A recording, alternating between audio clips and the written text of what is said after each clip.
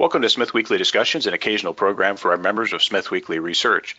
Please note this program is a private discussion and everything contained herein is for entertainment and educational purposes only. With that, we hope you're in a comfortable position, along with your favorite beverage, to enjoy the discussion. We remind our audience to examine our show notes attached to each of our shows to better understand how our program functions. Before we get into our discussion, we want to say thanks for questions coming from our audience at Smith Weekly, including John S., Kevin B., and Gordon S. Returning to the program today is Mark Haywood. Mark is the president and CEO of ScoZinc Mining, a Nova Scotia-focused zinc mine restart venture advancing the Scotia Zinc Mine, Nova Scotia. ScoZinc is listed on the Toronto Venture Exchange under the symbol SZM and also on the US OTC markets under the symbol SWNLF. Mark, welcome back. How are you, sir? Good, thank you, Andrew. Great to be back. Well, Mark, you've been on the program before, last December 2020, I believe. So, let's skip the intro stuff here. And I'd like your position first on the zinc market, maybe a little bit on the supply-demand side, and where you see zinc over 2022. Well, I guess the depths of the COVID-19 shock in last year, or early this year of 2021, they've staged an impressive comeback. I think everybody is aware of that, and it's been the best performing commodity on a 10-year basis. It's made some record-breaking gains, and in the first 10 months of this year, we experienced an overall gain of 24%. So really strong metal prices. We've been able to incorporate some of that into our market, and I think with some of the recent pushes on EV and decarbonisation and some of those climate change conferences, it's a commodity, a zinc, is playing a decent role in the energy cycle going forward. I think that's the markets continue to be strong with inflation picking up and smelters reducing their capacity. There's a direct response to the energy spike in energy prices. We think zinc's in the right cycle for us, certainly as a near-term producer. And how about the zinc junior equities, Mark? They all seem to be well off their highs still. Sentiment for zinc, junior equities really isn't there. What do you think about that, and do you think it'll change here soon? I think the TCs have come down considerably, and that's had a major impact on some of the juniors. How their cost structures and how they're driven, of course, operationally is another matter. Particularly underground mines and operations that have been there for a while. It's very hard to change. Commodity prices and TCs had a major impact on that. But then you've got that momentum of those operations or where they are on the pipeline, whether they're explorers or developers or near-term producers like us. Can they take advantage of some of those opportunities? Some can't.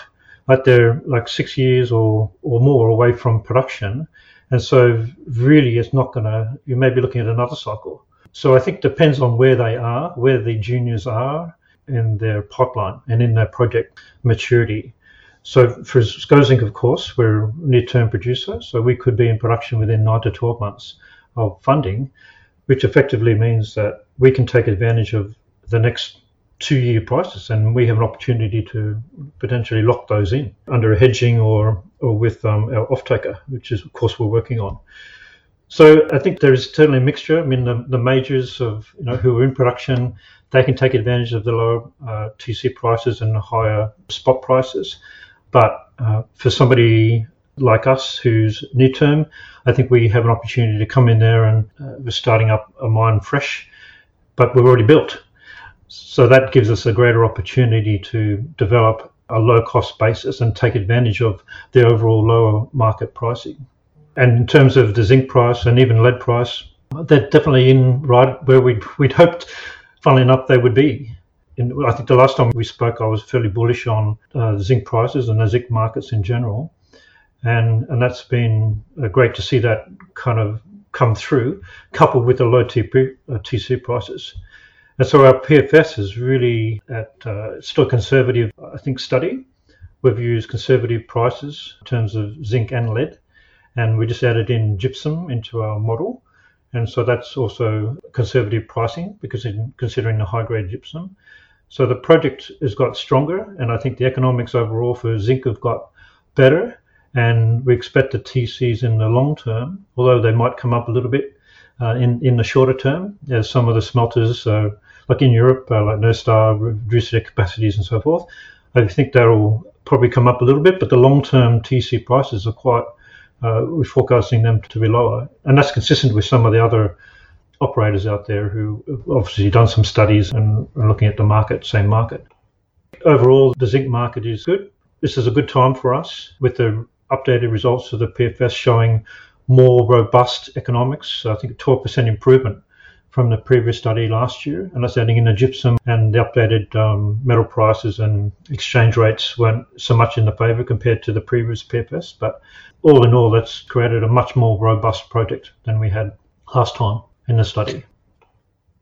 Mark, let's go back and let's talk about the pre-feasibility update numbers in a moment. I'd like you to highlight those and go over some of the costs and some of the economic components of that study in a moment. But with regards to the zinc market here, with the contract market, et cetera, for this particular operation, what's your approach in terms of committing material to be sold at certain prices, the hedge component, the fixed price component, and some of the contracts? Talk about the contracting market, and then do you see that some of the production coming out of here, should things be successful, do you see some of that will be available for sale, essentially unhedged?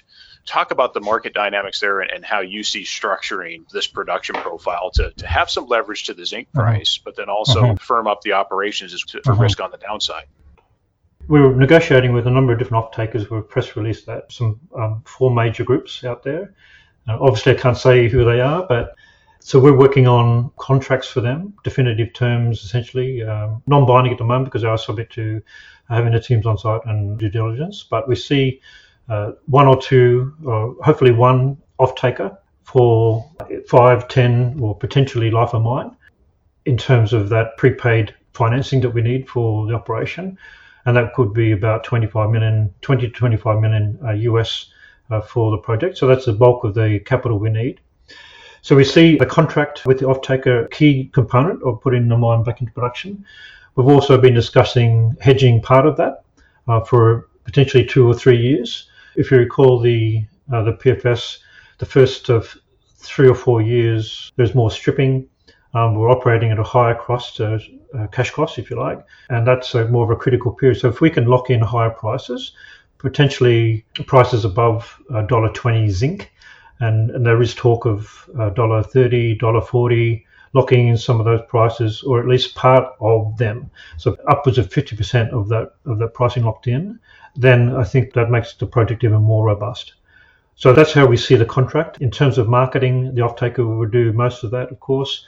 In terms of hedging, I prefer to have a hedge with an off-taker, although we're also in discussions with other parties as a separate hedge as well. But I think that's a little bit more risky, and having been through some of that before as a mining engineer in Africa, that was a pretty scary situation, having those margins called. So I think we're being quite mindful about that. And of course, as you know, our chairman, he's very experienced in this area and working with off-takers and so forth. So we have a great team behind me in terms of evaluating opportunities and contracts with off-takers. So I think the hedging at these kind of prices, that's a definite opportunity to attain the highest price. There is obviously a difference between the benchmark and the spot prices, and so those are some of the things we're looking at as part of those contracts. So in terms of your second question on the PFS numbers, I think they were quite good numbers actually, considering we just added in the gypsum into that. We updated some of the other economics, but the capital costs came down a little bit because we tightened up some of the financing. We're looking at Caterpillar financing here, which is very impressed with their opportunity or their deal to supply their mining equipment. So that affected the CapEx, reduced that down a bit, but also the operating cost changed a little bit on the mining side, but everything else pretty much stayed the same.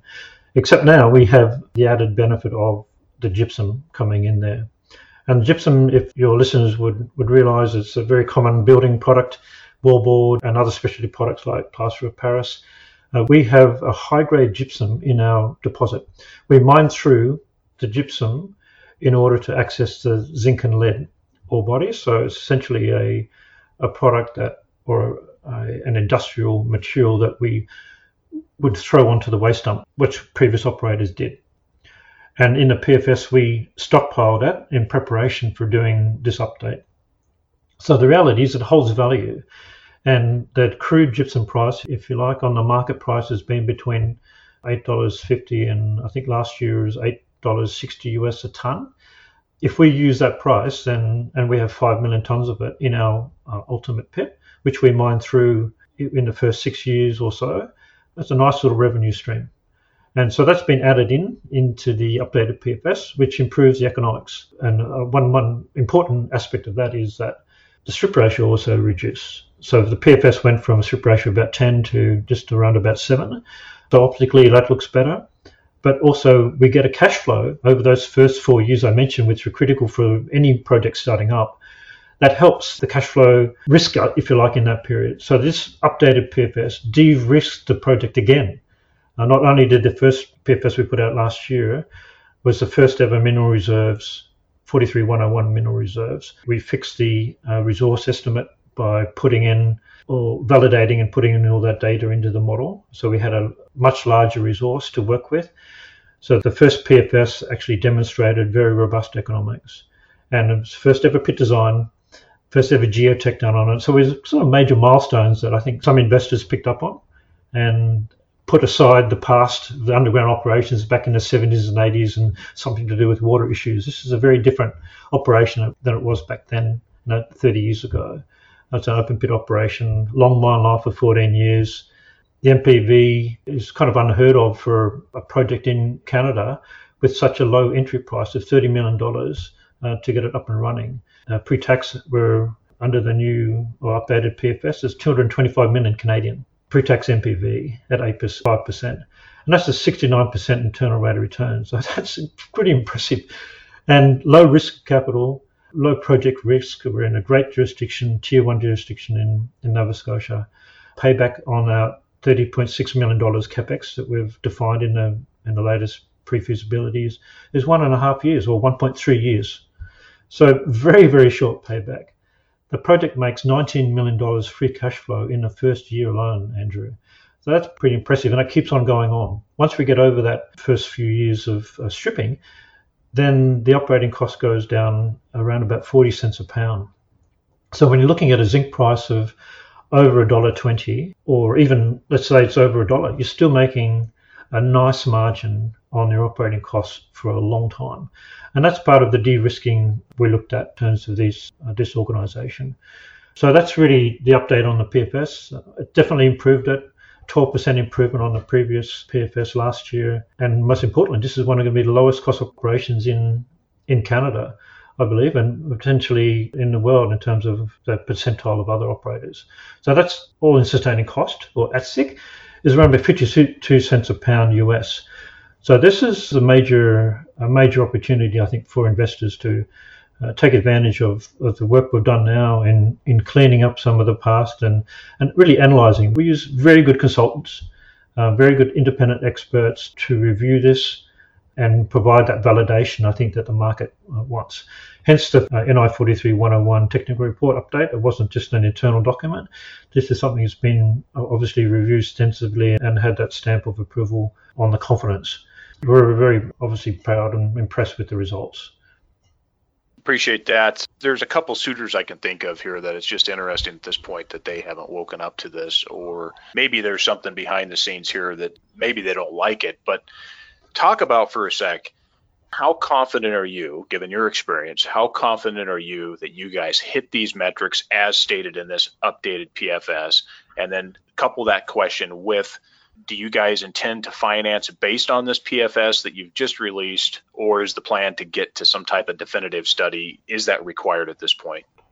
I'm very confident in these PFS numbers. This is our second one, and we updated it. And the reason why we space them out is that it gives us time to further analyse pricing, look at other opportunities that could improve the feasibility. And as you know, as a mining engineer, I've done this many times, operated mines, and it's really just a detailed analysis and having confidence yourself that this de-risking the process. We've gone through, I guess, a lot of targets and analysed them, looked at what we can achieve from a mining point of view, from a processing point of view, And then just general cost point of view, are we right in there? Are we using the right fuel prices, for example, considering where the market is now? We've increased those by 20% in this latest PFS. We looked at the ocean shipping costs, and we increased those as well to be in line with where the market is now. Maybe they're going to go down in the future. That's also, I guess, kind of out of our control to an extent. But I'm very confident in the numbers, in the metrics we can hit. I think it's a very straightforward project. It's one of the easiest, I think, projects in terms of open pit operation. We've looked at all the previous operator, it's Arcadian Mining back in 2008, 2009. We looked at all their operational history and issues that they had.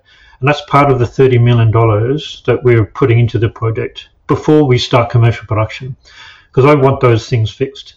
And they're quite straightforward to fix. And the reality is it's just putting in new equipment, which has a warranty. You're de-risking all the different stages of the operation. Not only from a mining point of view, we're using a split fleet of haul trucks to ensure that they can operate in different ground conditions.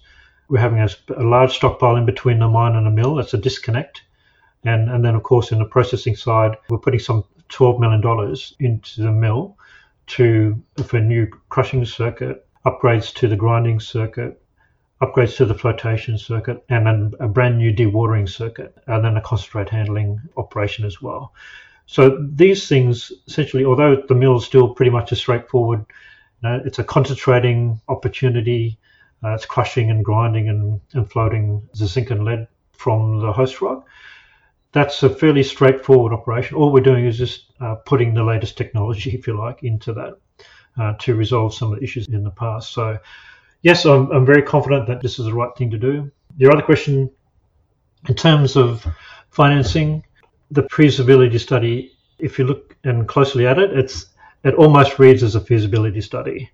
And the reason why we did that, I've done like PFSs and feasibility studies before, and what we wanted to do is put a level of detail in there in terms of planning that it could easily switch over to a feasibility study if we fully activated the mill. Now the mill has got power to it, it's got water to it, the lights are on. We just haven't turned over some of the large equipment. And that's why it was a pre-feasibility study. We may contemplate, after we've got the financing in place and the offtake in place, to turn it on and do a quick updated pre-feasibility study, which would be a feasibility study, because then we can reduce some of the milling costs, capital costs, margins. So it's really just the contingency on that. The contingency on the pre-feasibility study, as you know, is plus or minus 20%, and that was only in some of the refurbishment of the mill, because we didn't fully power up the mill from Ausenco's point of view. I think that's an opportunity and potentially news flow later on next year, but we fully believe that the off-takers are quite satisfied with the pre-feasibility study as it stands now.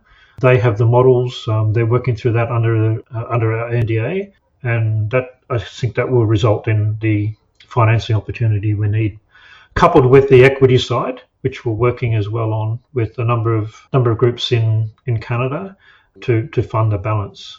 And what that balance is, that's what we're working on. I fully believe that the economics of the project lend itself that most of the financing should be on the offtake prepay. And so really it's just an additional capital for the comfort of the off-taker, that the company has additional cash in the treasury to take care of other incidental expenses that might come up. Mark, appreciate that. Mm-hmm. I think the market here is looking for debt financing to probably be announced. I think that's probably some of the holdout by the market. And I think that occurs on a re-rate basis. It seems to occur that once financing is completed, then the re-rate occurs during commissioning, most likely, and site works. So I think that's the area of the potential good upside component. I want to come back to the financing stuff in more detail in a moment, but cover the capital structure in terms of the shares outstanding to date. Who are the major shareholders you can point out on the roster, and also just re-highlight the cash on hand? So we have 17 million shares outstanding. So that's pretty tightly held, as you would imagine, for a company that has a project with an NPV of over 200 million. So there's a real disconnect between enterprise value, if you like, and the market cap. So tight capital structure, 17.8 million shares. There's some 3.5 million warrants and some options and so forth. We did 3 financings since I joined at 30 cents, 40 cents, and then just recently 60 cents a share. So we're cashed up. We have about 1.3 in the treasury. Our major shareholders are FanCamp Exploration, who came into the last financing. And as you know, we sought to do a merger with them. They had the cash, if you like, and we had the project, and we're both undervalued in the marketplace, so that would have been a great opportunity. Unfortunately, obviously due to circumstances beyond our control, FanCamp weren't able to close, but as a shareholder and a key investor, they were very keen to be party of that. So they earn 13% of the company right now. Mr. Eric Salzberg, he's in Toronto. I know him quite well. He owns about 11%. That's in the circular we just disclosed recently, but obviously he's been filing on the CEDAR as well. Our chairman, Mr. Ashwa Mehra, he owns just under 10%. And management and board, we have a significant percentage as well. We also have legacy shareholders, Korea Zinc, MRI Trading, and the estate of Lloyd Miller, and the rest is being held by other high net worth investors and friends and family and so forth. So if you like, out of the 17.8 million shares outstanding, we know a lot of the owners of those, and that's been demonstrated in our recent meetings, annual general meetings and EGM. We have a good following. We don't have a lot of liquidity, because I would say that most of those shareholders are holding on to their stock and looking for those catalysts, as you mentioned, Andrew. The announcement of the financing, I think I'd like to say that's imminent, but it does depend on market conditions and pricing and so forth. But I think this is the time to do it. And as you would appreciate, having now PFS out to the market this is the time to do that. Zinc prices are good and so forth. I think the market situation is ideal for that. So we're getting a lot of interest on that, and I expect to do some type of financing, probably going to be a private placement. And so we'd be happy to welcome some of your investors into that. We will announce that, of course, when it's approved and ready. That's part of our strategy, and that's what we've previously announced to the market, that once we have the PFS update in place, then we're going to be targeting the financing for the project. And that's an important point too, is that with the FanCamp's investment and us running on a fairly low budget, we have a good cash in hand, and that's pretty much reserved for the corporate side of it. So all we're doing is just looking for the financing for the project, which is a nice thing to do. Like, you're looking for your investment or the private placement dollar goes into putting this project into operation, which has a very short lead time to commercial production, and then obviously a free cash flow, as I mentioned, of $19 million in the first year. That's Canadian. So you can see where your dollar would go, and hopefully that financing, and then probably early next year, the announcement of the off-taker, I think would be another catalyst. And then of course you've got the other opportunities, as I mentioned. Whilst we're going through and we're working on the mill, we're engaging the workforce, and we're starting mining. That's an opportunity that we might update our PFS with a feasibility study. One important thing to note is not only the tightening up the capex, and I think there's a lot of opportunity there with the 30 million. That's where we're also working away, and that may not require a feasibility study, but in essence it's about tightening down those numbers, removing some of the contingency, and maybe we'll get under 30 million. But the other thing that some people would be aware of is our gypsum is a high-grade gypsum, and that lends itself to upgrading. And when you upgrade gypsum, it's a very small calcite plant, and the standard price for that kind of product is about $35 a ton US. Whereas in the PFS, we only used $8.60, which is a crude price for gypsum, which is around about the 85% range. So I think that's another opportunity that we'd look at in terms of the gypsum product. There's also anhydrite that we mine through, which is associated with the gypsum. It's an evaporate material. That also has a potential to attract some revenue as another byproduct. So I think there's a lot of opportunities that we can add into the equation that would attract finance, but also on the basis of the pre-feasibility study now. We think it's a detailed document, and any of our listeners, I would be happy to walk through more of the technical report when it comes out.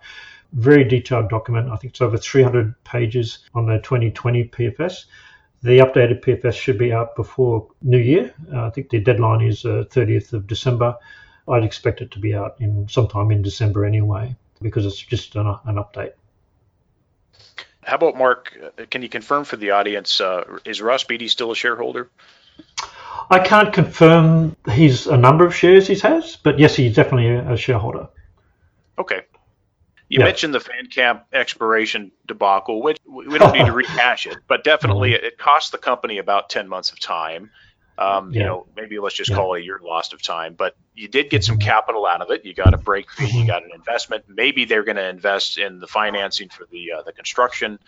Can you give the audience any certainty as to when you see that financing would certainly be in place? And would this be a stair step? You mentioned a placement potentially coming up for existing shareholders and some new folks. Would you stair step your way to getting that $30 million? And do you really see that everything is in place by, say, the end of the second quarter 2022? Okay, on FanCamp, they certainly tried hard. I've got to give kudos to Rajesh Sharma and his team. They wanted it to happen. They did an extensive due diligence on the project, and they loved it as we do. And so, unfortunately, the dissident group interfered with all that, and I think I can't probably say much more about it, but I'm very happy to have FanCamp as an investor. Honestly, I don't know whether they would come in again. We certainly won't look at a merger with FanCamp again. I think that was the shareholders, like many of us, I guess, over a year's worth of waiting, we've just moved on from that. But as a cornerstone investor, maybe as a follow-up investment into that, I would certainly invite them to it, I think, to a private placement, which we probably do very soon, Andrew. That's with the PFS coming out now, and the report will be later on, but really the results speak for themselves. This is a very good opportunity to complete the financing before Christmas, and that's our focus now. We've had a lot of interest in the results. I think the timing is good for that. We need between 5 to 10 million in terms of satisfying some of the potential offtake conditions, and that gives us an opportunity to complete the bond process on our second EA, which is requiring about $5 million in bond, and also we're looking at changing it to a surety anyway, so it's really just a question of timing on that. So we intend to do the financing very soon. I couldn't tell you exactly when we'll announce that, but I can say it will be very soon.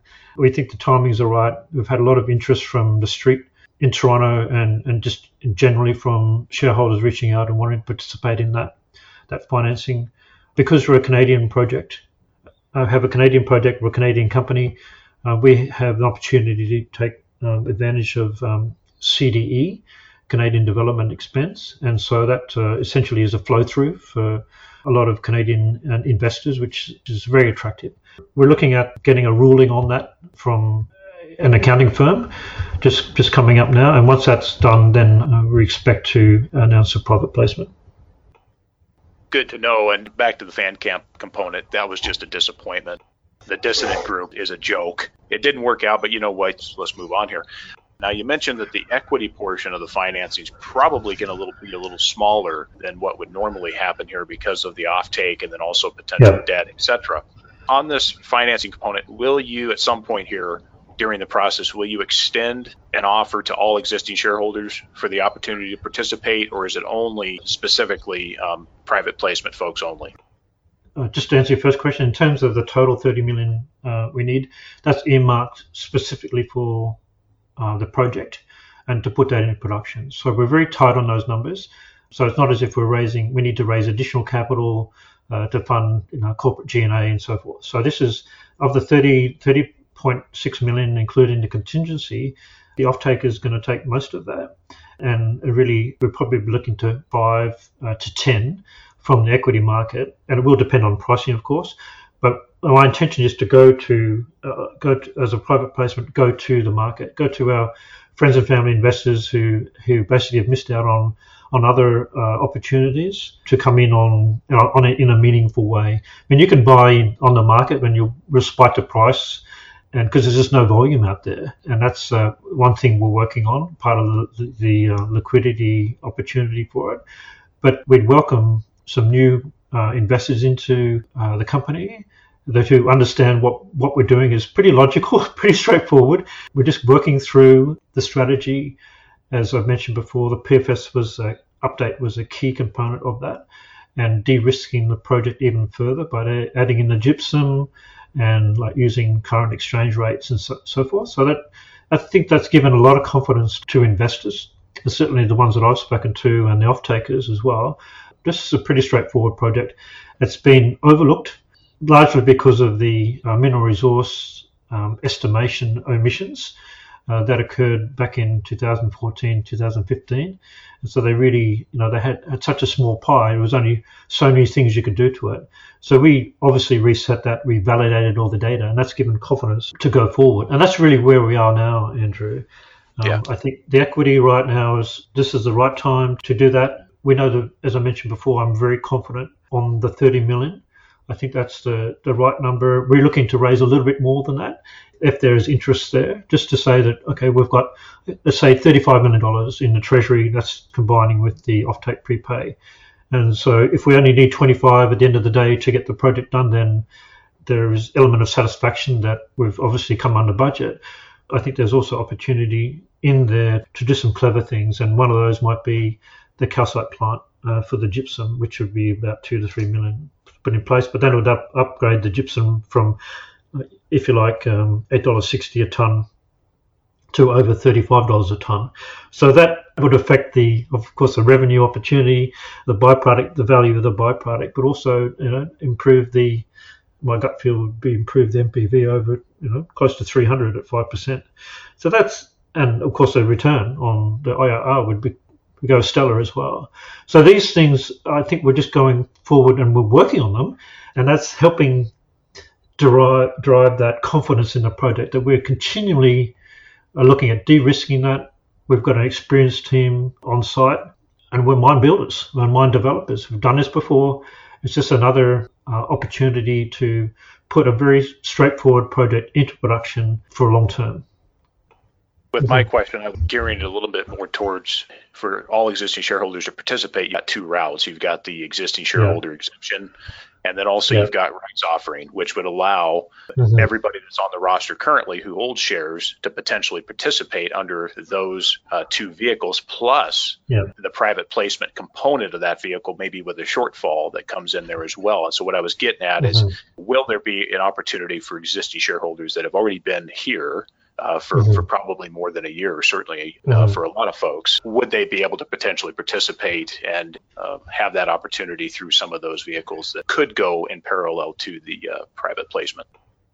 It won't be, I don't think it will be a formal rights offering, but we'll certainly maintain an opportunity for investors to reach out and participate, and new investors who would qualify as an accredited investor or on other basis. So definitely as an opportunity for new investors and existing investors to participate in our upcoming finance opportunity. Okay. Yep. Our goal here, Mark, would be to bring in everybody that's on the roster, and buying in the open market, as you know, right now for this particular equity, it's very difficult to do so in any size. We'll leave that for now and see what comes up about with that. And I know there will certainly be some interest. How about part of this recommissioning activities at Scotia? I understand you'll budget some capital towards exploration efforts at the same time to also show some of the upside that is here at Scotia Mine. What do you think the Pacific target would be there if you had some capital to allocate towards exploration? What would be the target, and what would be your expectations? That's a very good question, Andrew. I appreciate your research on that. Not a lot of people understand that we have a number of different exploration prospects as well, not only neighbouring the mine, but within trucking distance to the operation, to the Scotia Mine. And we have another couple of prospects up in Cape Breton, which are looking to be very compelling targets.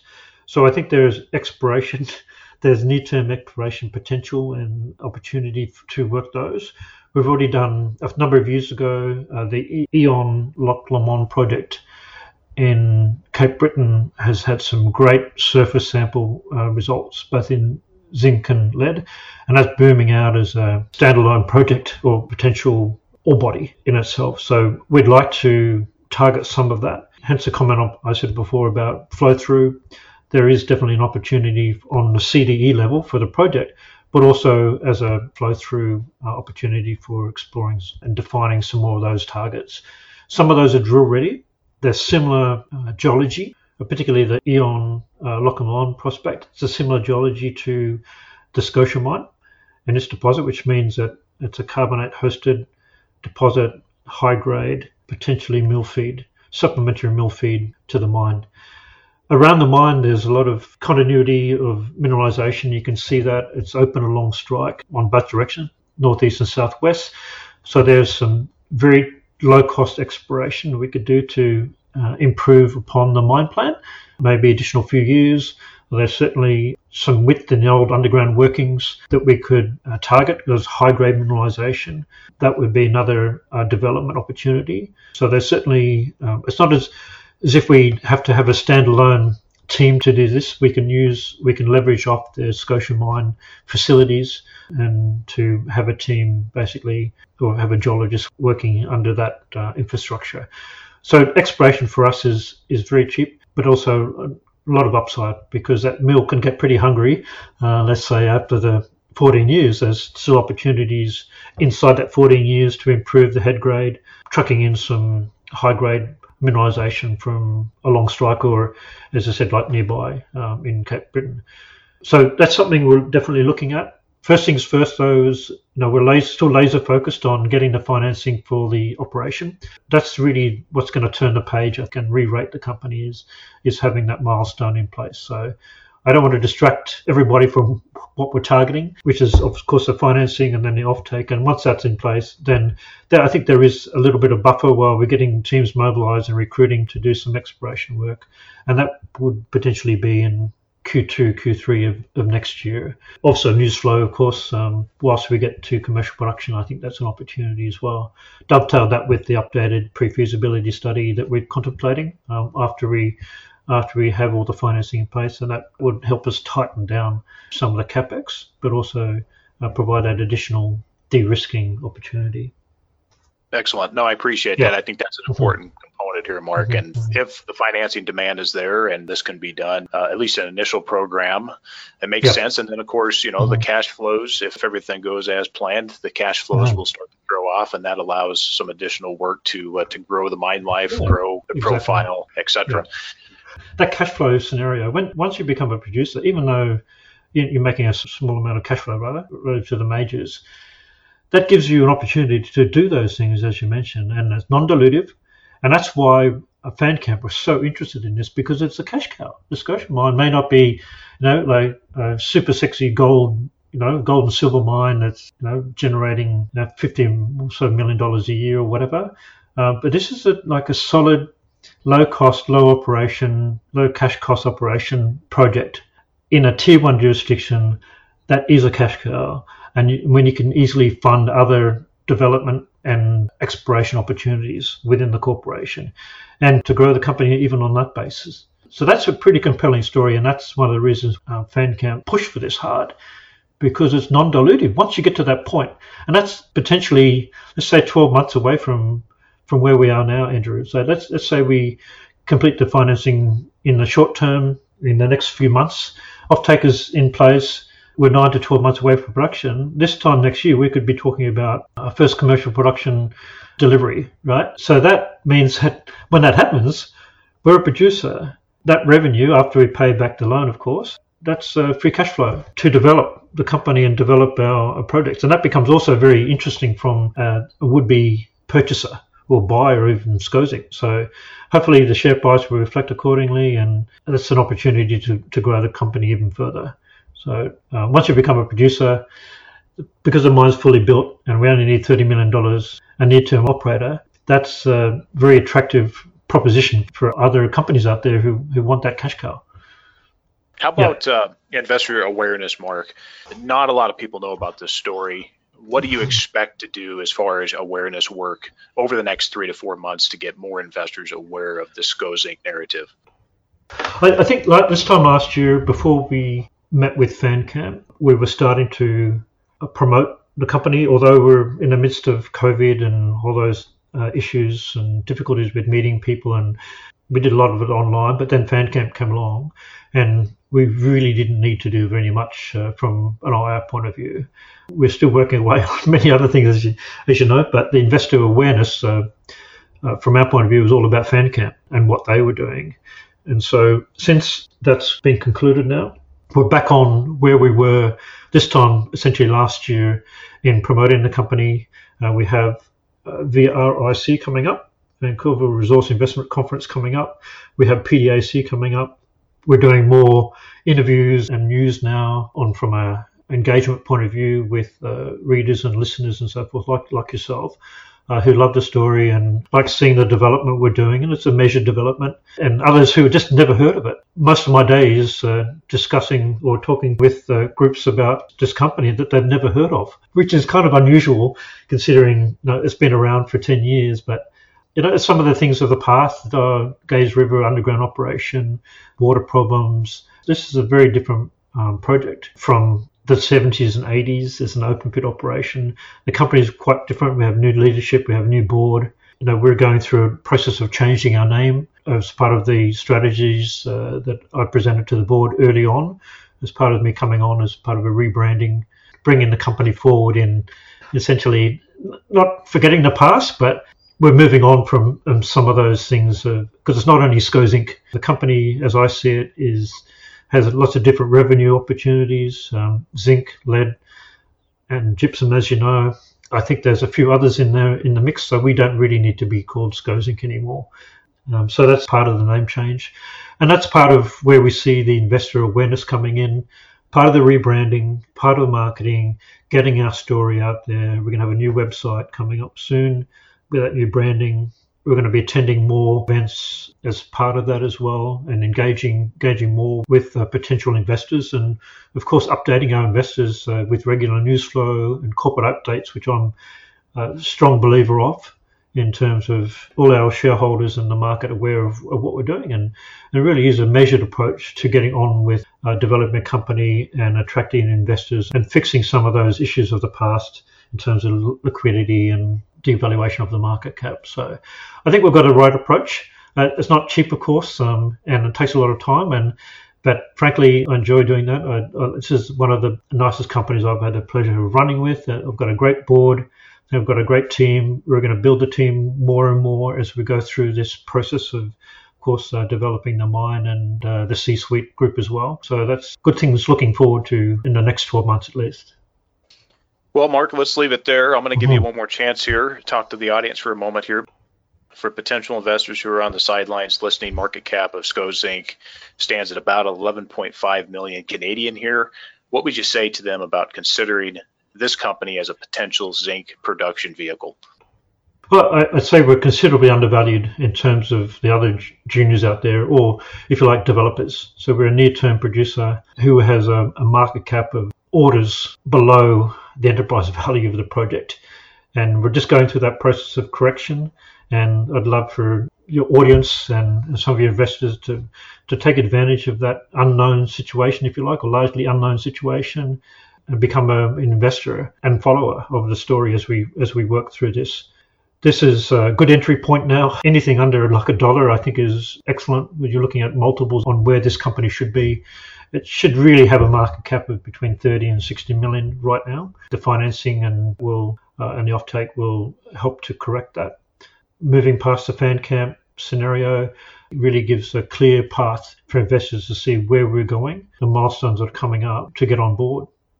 We'd invite everybody to follow us on LinkedIn. We post on social media, Twitter and Facebook. And of course, we have the website, which is up to date. I encourage everybody to look at that and reach out to us and ask any questions. I'm happy to engage with shareholders individually or as a group to discuss that. Looking forward to telling the good story and the opportunity for investors to be involved in. And the best way for investors to reach out to the company, Mark?